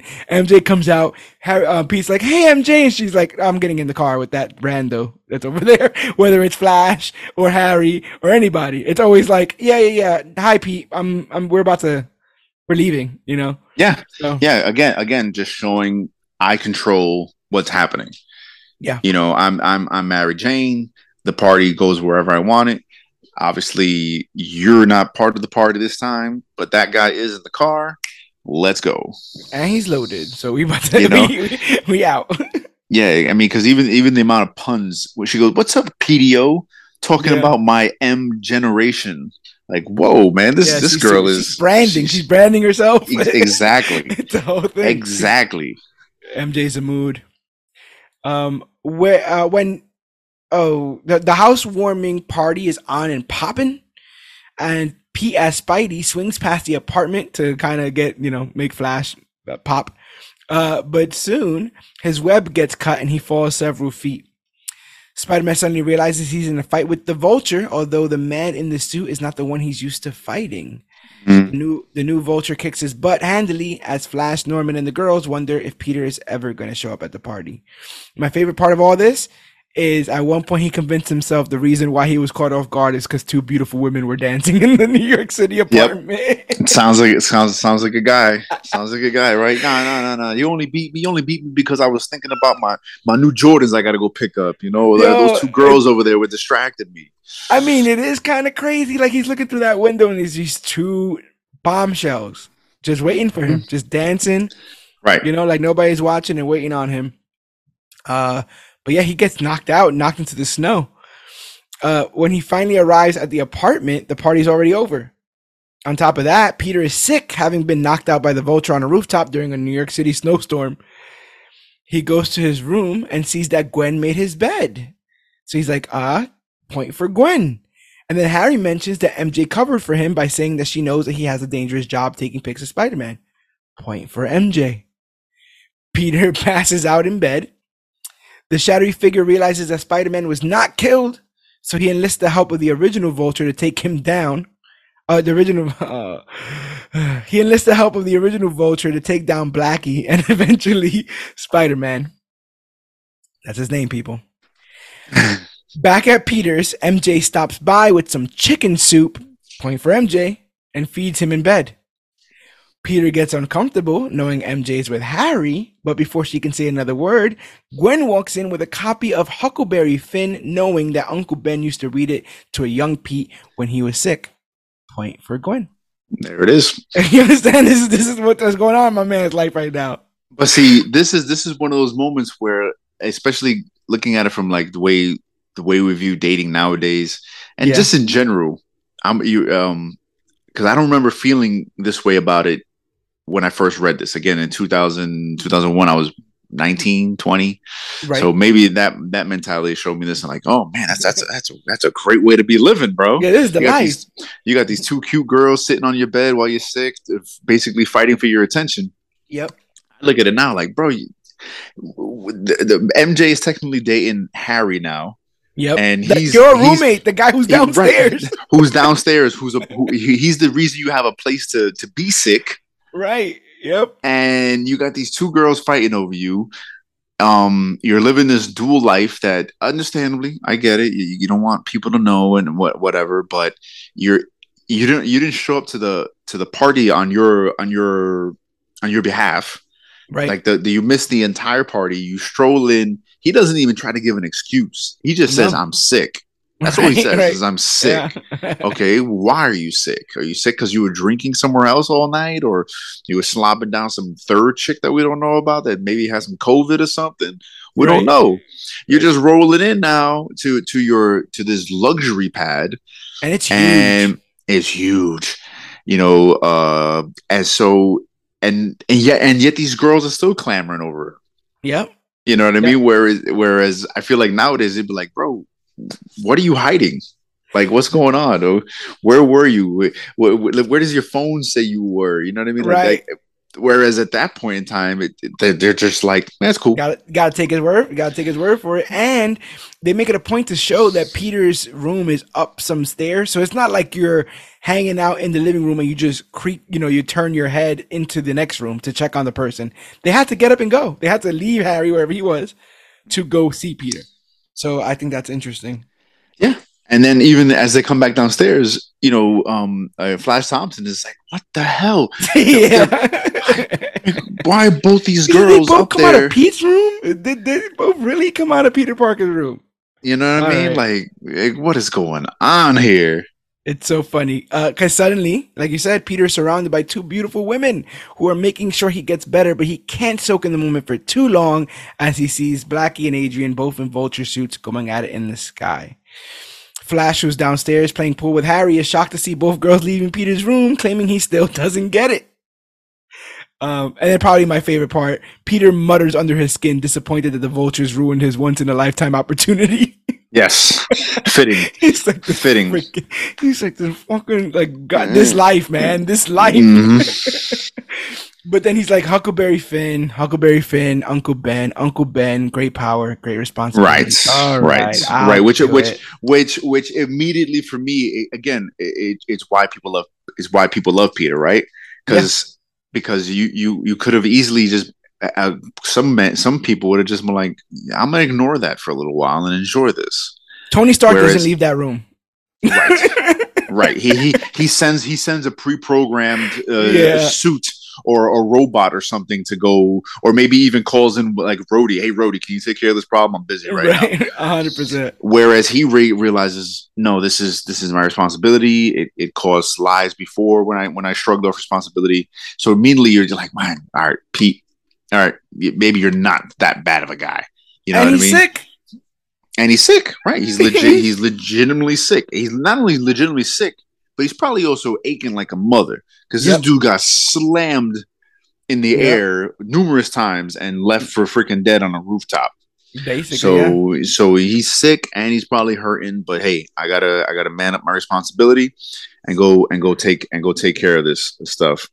Damn but right. I did love when the girls were leaving how much they show their snarkiness at the because they're so upset with like, okay, neither one of us found out which one of us he really likes and wants to be with. Right. You know, Gwen is all like, all right, let's go. We gotta go. It's 2 hours until the show starts. We have to leave now. We gotta get out of here. Yeah. And then finally, MJ's had enough of Flash, and she just tells him, "Yo, drop dead, drop dead." And it's because they're just both frustrated with the fact that, can you pick one of us already, please? Even when Gwen comes in, MJ's like, "Oh, were you in the neighborhood?" Like there's like a caddy, oh, what are you doing here? Like, oh crap! Don't you see I'm here? Again. And I'm you know what I'm saying? this blonde chick again. If you like that sort of thing. Yes, exactly. Oh man. So Peter, all sore and sick, finds the two Birdmen doing battle over some stolen cash, which causes a stone pillar to come crashing down, almost hitting Flash Thompson.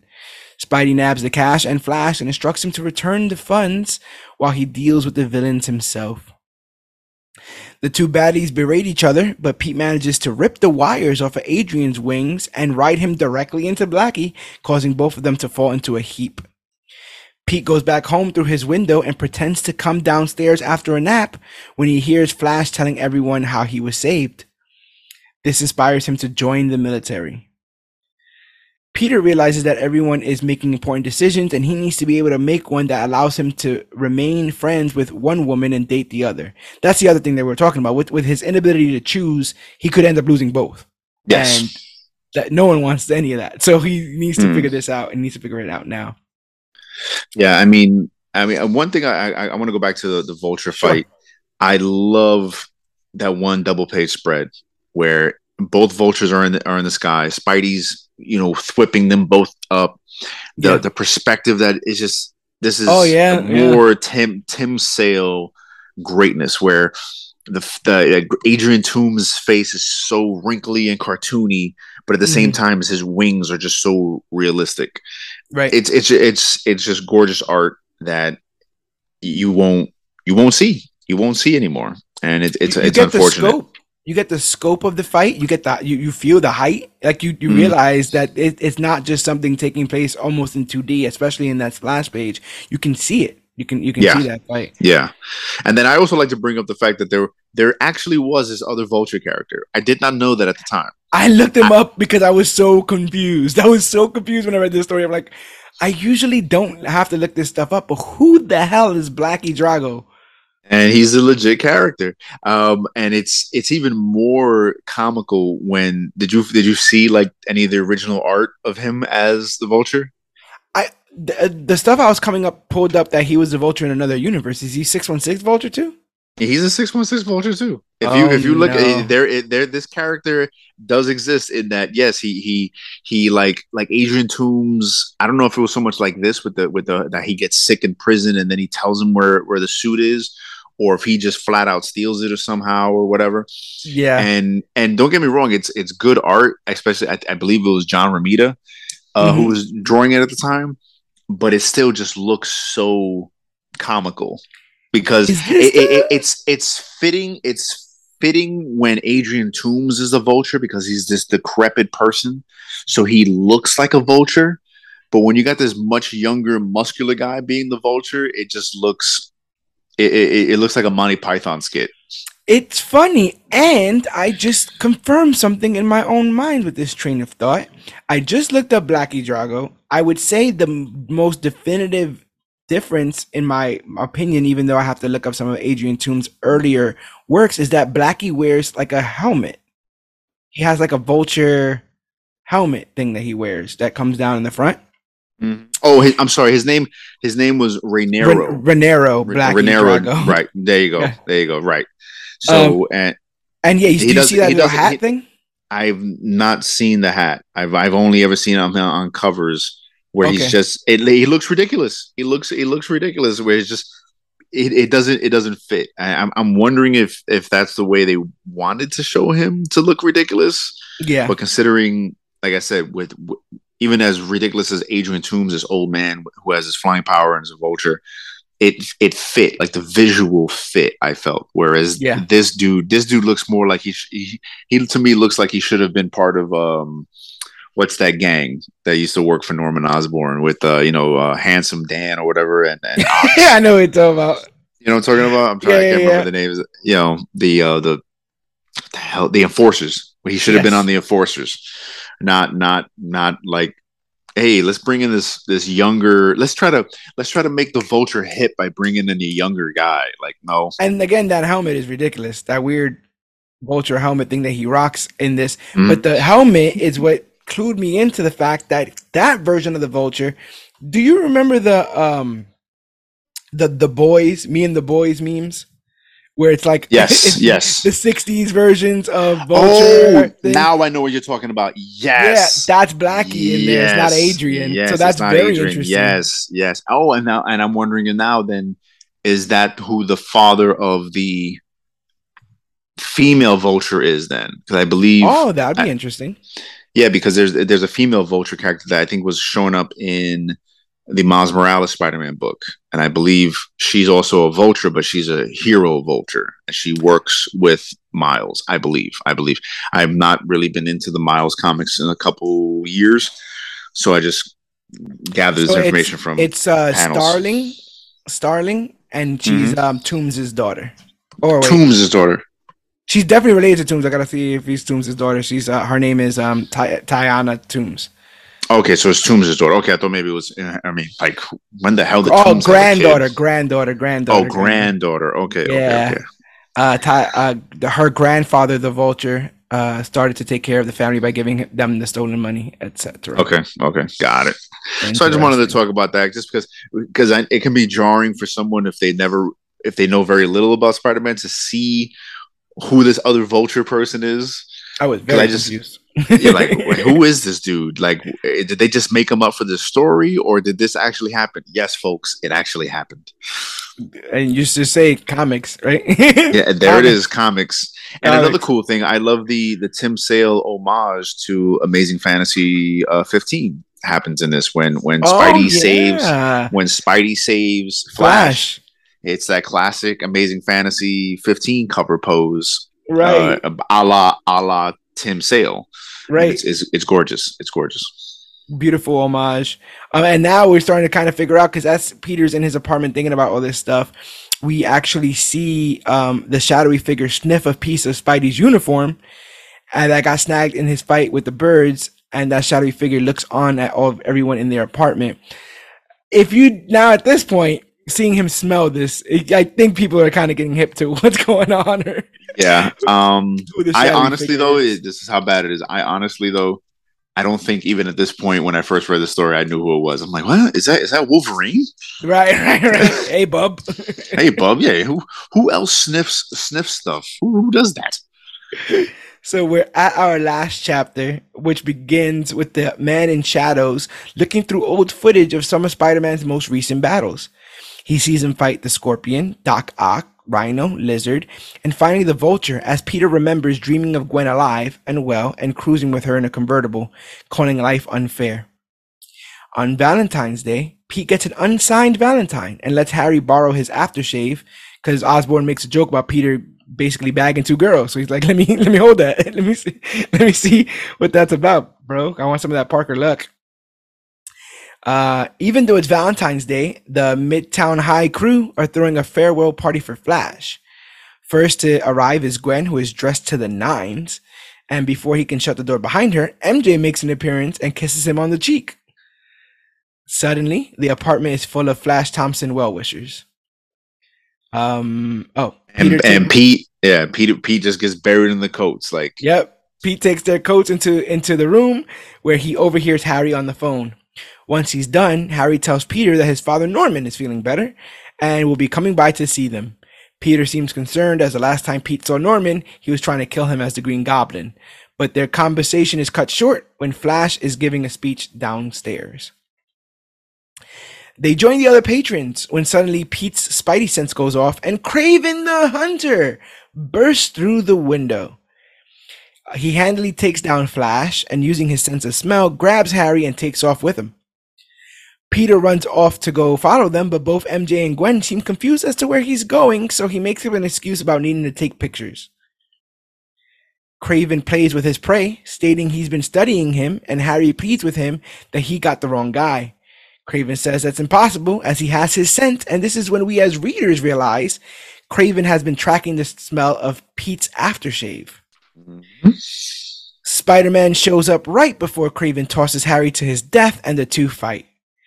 Peter remarks that this battle is one of his greatest regrets because instead of spending Valentine's Day with Gwen, he's busy punching Kraven in the face, and now he'll never have the opportunity again. Harry helps by hitting Kraven with a potted plant, and Norman also shows up out of nowhere. Peter knocks out Kraven, but not before asking him why he went through all this trouble to target him. Before he's unconscious, the Hunter claims to be paid by the Green Goblin to kill him. Spidey says goodbye to Harry and Norman. The latter thanks him for keeping his son safe. Suddenly, Norman seems unwell as he repeats himself, but Harry consoles him before Spidey takes off. Yeah, I mean, so much. This conclusion, I don't know. For me, reading it the second time, I'm like, wow, this wraps up kind of fast. Yeah, like it does. It goes from, like you said, the villain kind of giving his last touches to his scheme. There's a party. The two beautiful women of the story show up. The party's happening, and Kraven breaks in. And Kraven, this would go back to what I was saying earlier. I didn't want to spoil it. When I was reading this the first time around, Kraven was someone who had been dead for a number of years, so he wasn't even on my radar. Like, to think of, it could be this character. But again, it was hard for me at that time to take the story from the context of, yes, I got to remember that certain characters are still alive, and this was taking place, 20 years earlier in the mythos of Spider-Man. Mm-hmm. So when he shows up, I remember being kind of underwhelmed. Yeah. Because I'm like, I don't really know Kraven. I just know he's a dude that at one point really beat the snot out of Spider-Man. Right. And instead of, and then blowing his own brains out. Because he was done. He was done. He was like, I've gotten to the mountaintop, and now I'm bored. I'm going to kill myself. Right. So now to see him as the arch nemesis, so to speak, of this part of the story was underwhelming. The master manipulator. I think the Kraven's Last Hunt story works a lot better than this. Oh, infinitely. Kraven's Last Hunt story is amazing, and it's something that any comic book reader should read, not just a Spider-Man fan. But rereading it now and how fast everything happens, and understanding that in this story, as much as the villains are the action pieces, mm-hmm. the main part of the story is not the action pieces. It's the love that Pete has for Gwen. So in rereading it, you kind of glance over it because it's even though it's still sold as this big reveal splash page, Kraven breaking in, Kraven the Hunter. Yeah, it's not the centerpiece of the story, because even of the story, like you said, what is he immediately thinking about?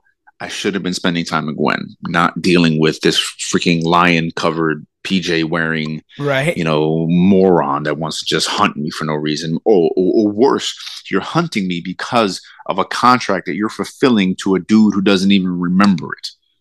Right.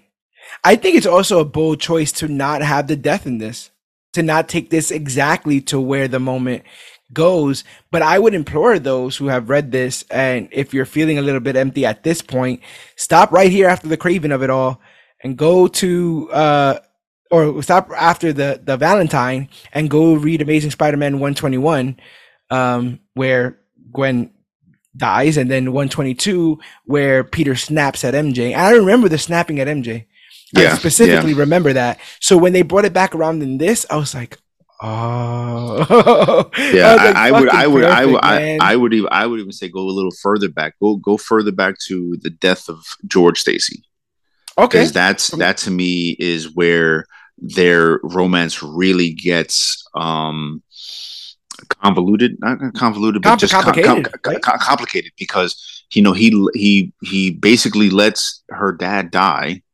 Mm-hmm. Her dad reveals something. I don't want to spoil it for those of you who want to go out and read it. Reveals something, but between the guilt of him dying and also Gwen dealing with the death of her dad, their relationship gets very complicated, and where it goes from there to her eventual death is just a wonderful ride. So I highly recommend. I think the death of George Stacy was maybe like around issue 100.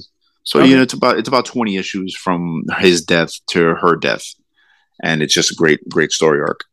Yeah, like I said, after the fact, obviously going towards it in real time when they were writing it, it may not seem like it, but after the fact, all that ends up becoming a bit of a Greek tragedy. How all that befalls the Stacys, and how Peter has to kind of pick himself back up from all the events. But Peter goes back to his apartment and undresses, and Gwen surprises him by admitting it was her who sent the Valentine that he found. He's just basically, he's shirtless and she's digging it, and she coyly asks Peter to be her Valentine, and he doesn't really answer. They share a kiss. That's confirmation enough. Back in modern times, Peter is sitting in his attic, still recording the message for Gwen on Valentine's Day, admitting that he could never find the good that came from her death. Then he remembered the night of her funeral and how MJ came to console him and he lashed out at her, but she stood by him anyway. He believes Gwen's death was her wake-up call to take her relationship with Pete seriously, as they were all on borrowed time. He mentions how MJ became his wife, how she taught him how to love again.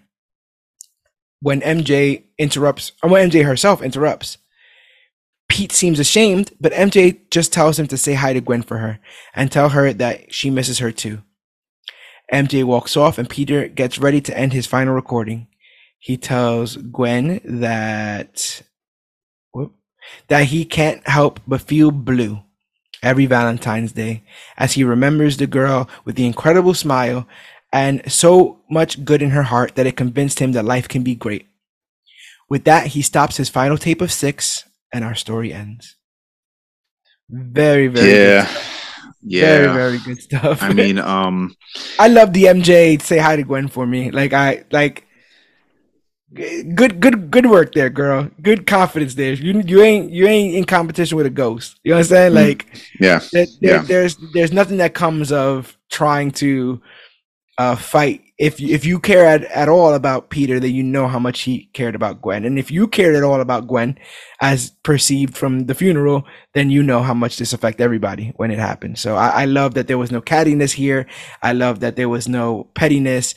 And it goes to show how evolved they have become as a couple, where this can happen, because I don't know how many, none of my exes are dead, but I don't know how many of my current, if I'm ever with somebody currently, I don't know how they'd feel about me, kind of having a conversation or sending recordings to an ex of mine. But yeah, well, I mean, in this case, that's the great thing about these characters. They knew each other, and one is dead.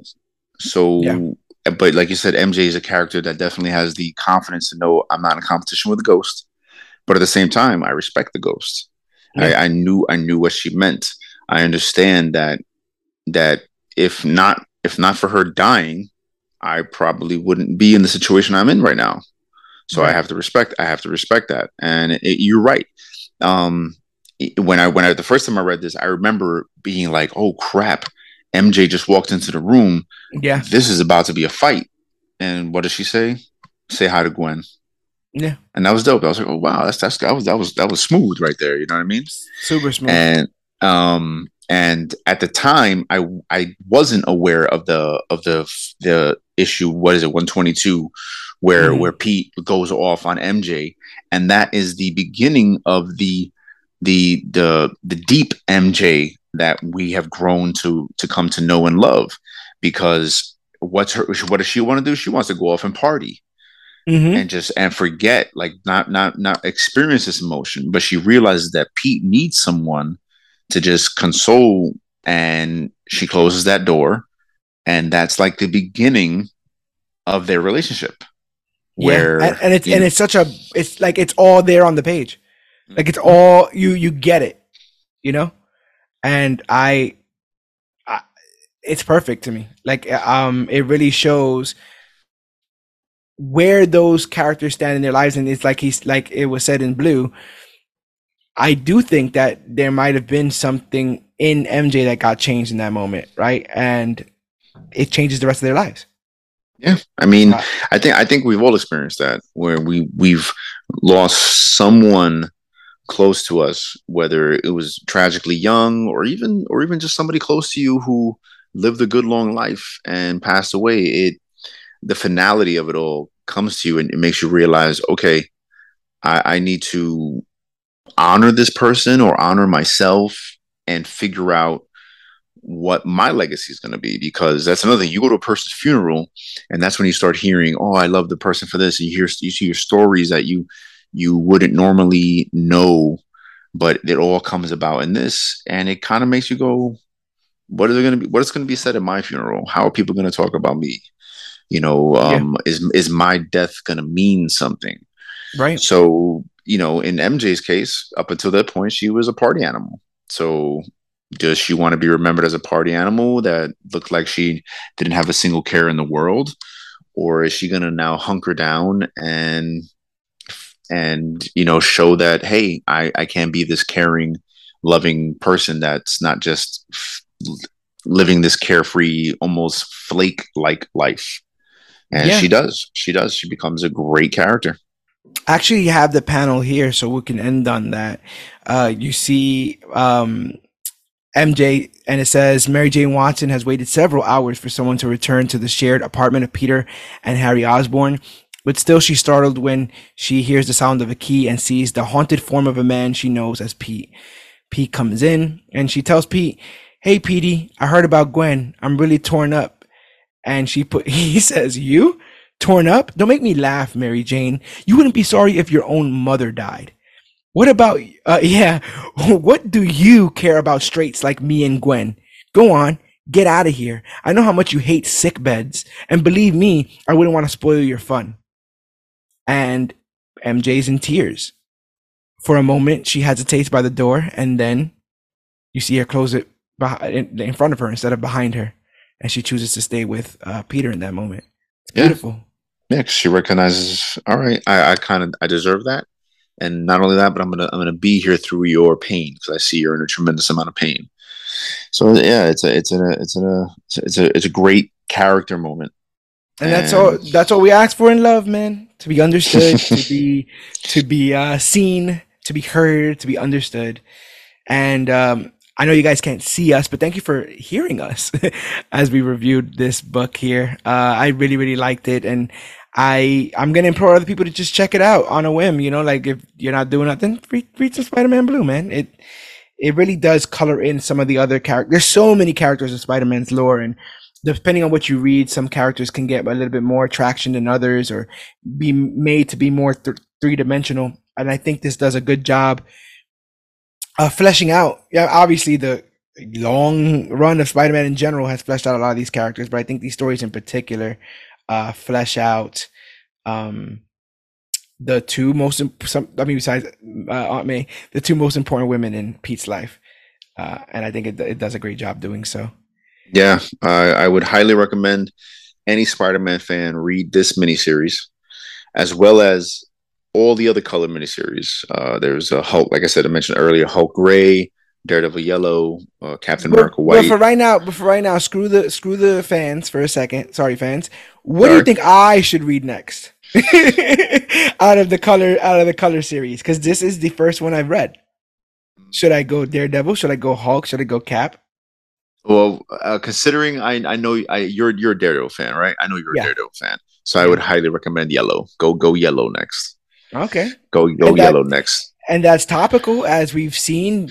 Yellow and red clad Matt Murdock is going to be showing up in She-Hulk pretty soon. There it is. There it is. Yeah, and also just to give Tim Sale more love for those of you, Always. um, go read those if you love just the art, and also go over to the DC Universe and check out the for those of you who haven't read, Long Halloween, Dark Victory, and honestly anything else that I may not know that Tim Sale did, because I know he's done tons of other stuff, but just show the man some love. Get his family some residuals. Uh, It might be corny, but literally, I just thought about that splash page in Long Halloween with all the villains and got goosebumps. Like I yeah. literally have No, goosebumps no, right no, now. no, Like no. just thinking of that, all the and Joker with his leg up on the desk, like Yep. he just killed it. Absolutely killed it. Yeah, Amazing work. yeah. So yeah, guys. I hope you enjoyed talking Spider-Man Blue with us, because this was a lot of fun. I'm almost Yes. upset. I'm almost upset we got to issue 6 so quickly. I know, and that's how it was when I was reading it too. I'm like, "Where's the rest of this?" And I thought the rest of it is where I they last put it back in Right. issue 120, 121.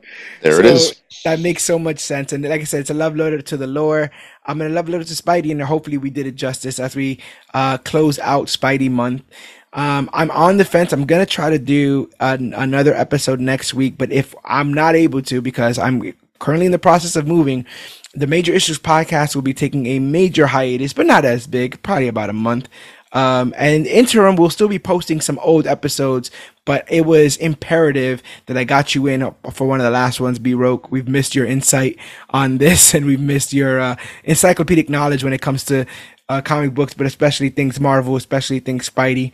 It was cool to talk to somebody who knew some of the background to this prior to jumping in, and getting our dual perspectives coming into this story. I think really helped it sing the way it was Always, supposed to. always, always a pleasure, man. Always a pleasure. Yeah. And go back, guys. Like we said, we're gonna go back and check out some Jeff Loeb and Tim Sale. Why don't you guys go back, check out some of the Major Issues podcast episodes, especially some of the ones where B Roke is on. Look for those where we're covering some of those indie comics. That were terrific episodes. But yeah, in a celebration of all things Spidey, coming to an end. It's been amazing. It's been spectacular. It's been all things. But if you guys want to look up any other particular episode of the Major Issues podcast, the easiest way, go to comicbookclick.com. It's the one stop for all things Comic Book Click, our merchandise, articles written by us in every single episode of the Major Issues podcast. We're closing in on 250 in total, including interviews and specials. And that is a hell of a feat. And we couldn't have done it without all of our great co-hosts, but especially all the people who listen at home. So thank you guys for supporting as much as you guys have been.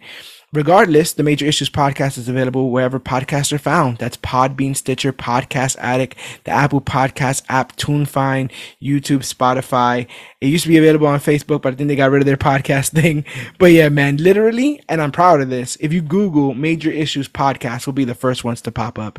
That's just the domain. That's the I said that Spidey had a lot of he covered a lot of ground. We're covering a lot of ground in the podcast world, so it's cool to see our stuff come right up with that good old search engine optimization. So check us out wherever you listen to podcasts.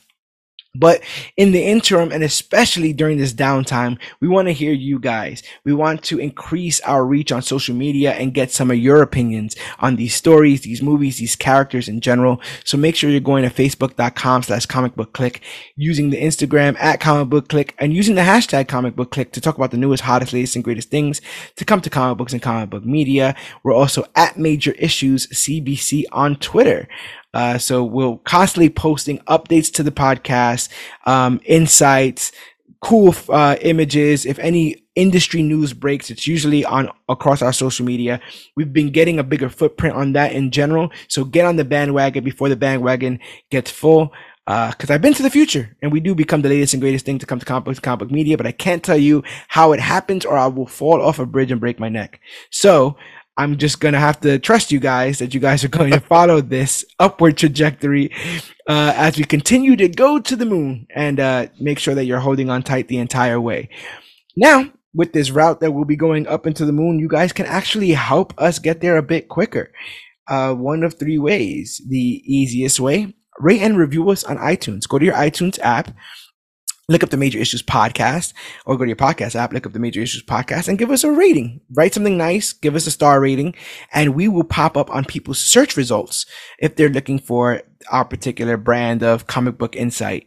So you, not only are you helping us grow as podcasters by us finding out what you like and what you don't, but you help introduce us to a brand new set of listeners by rating and reviewing us.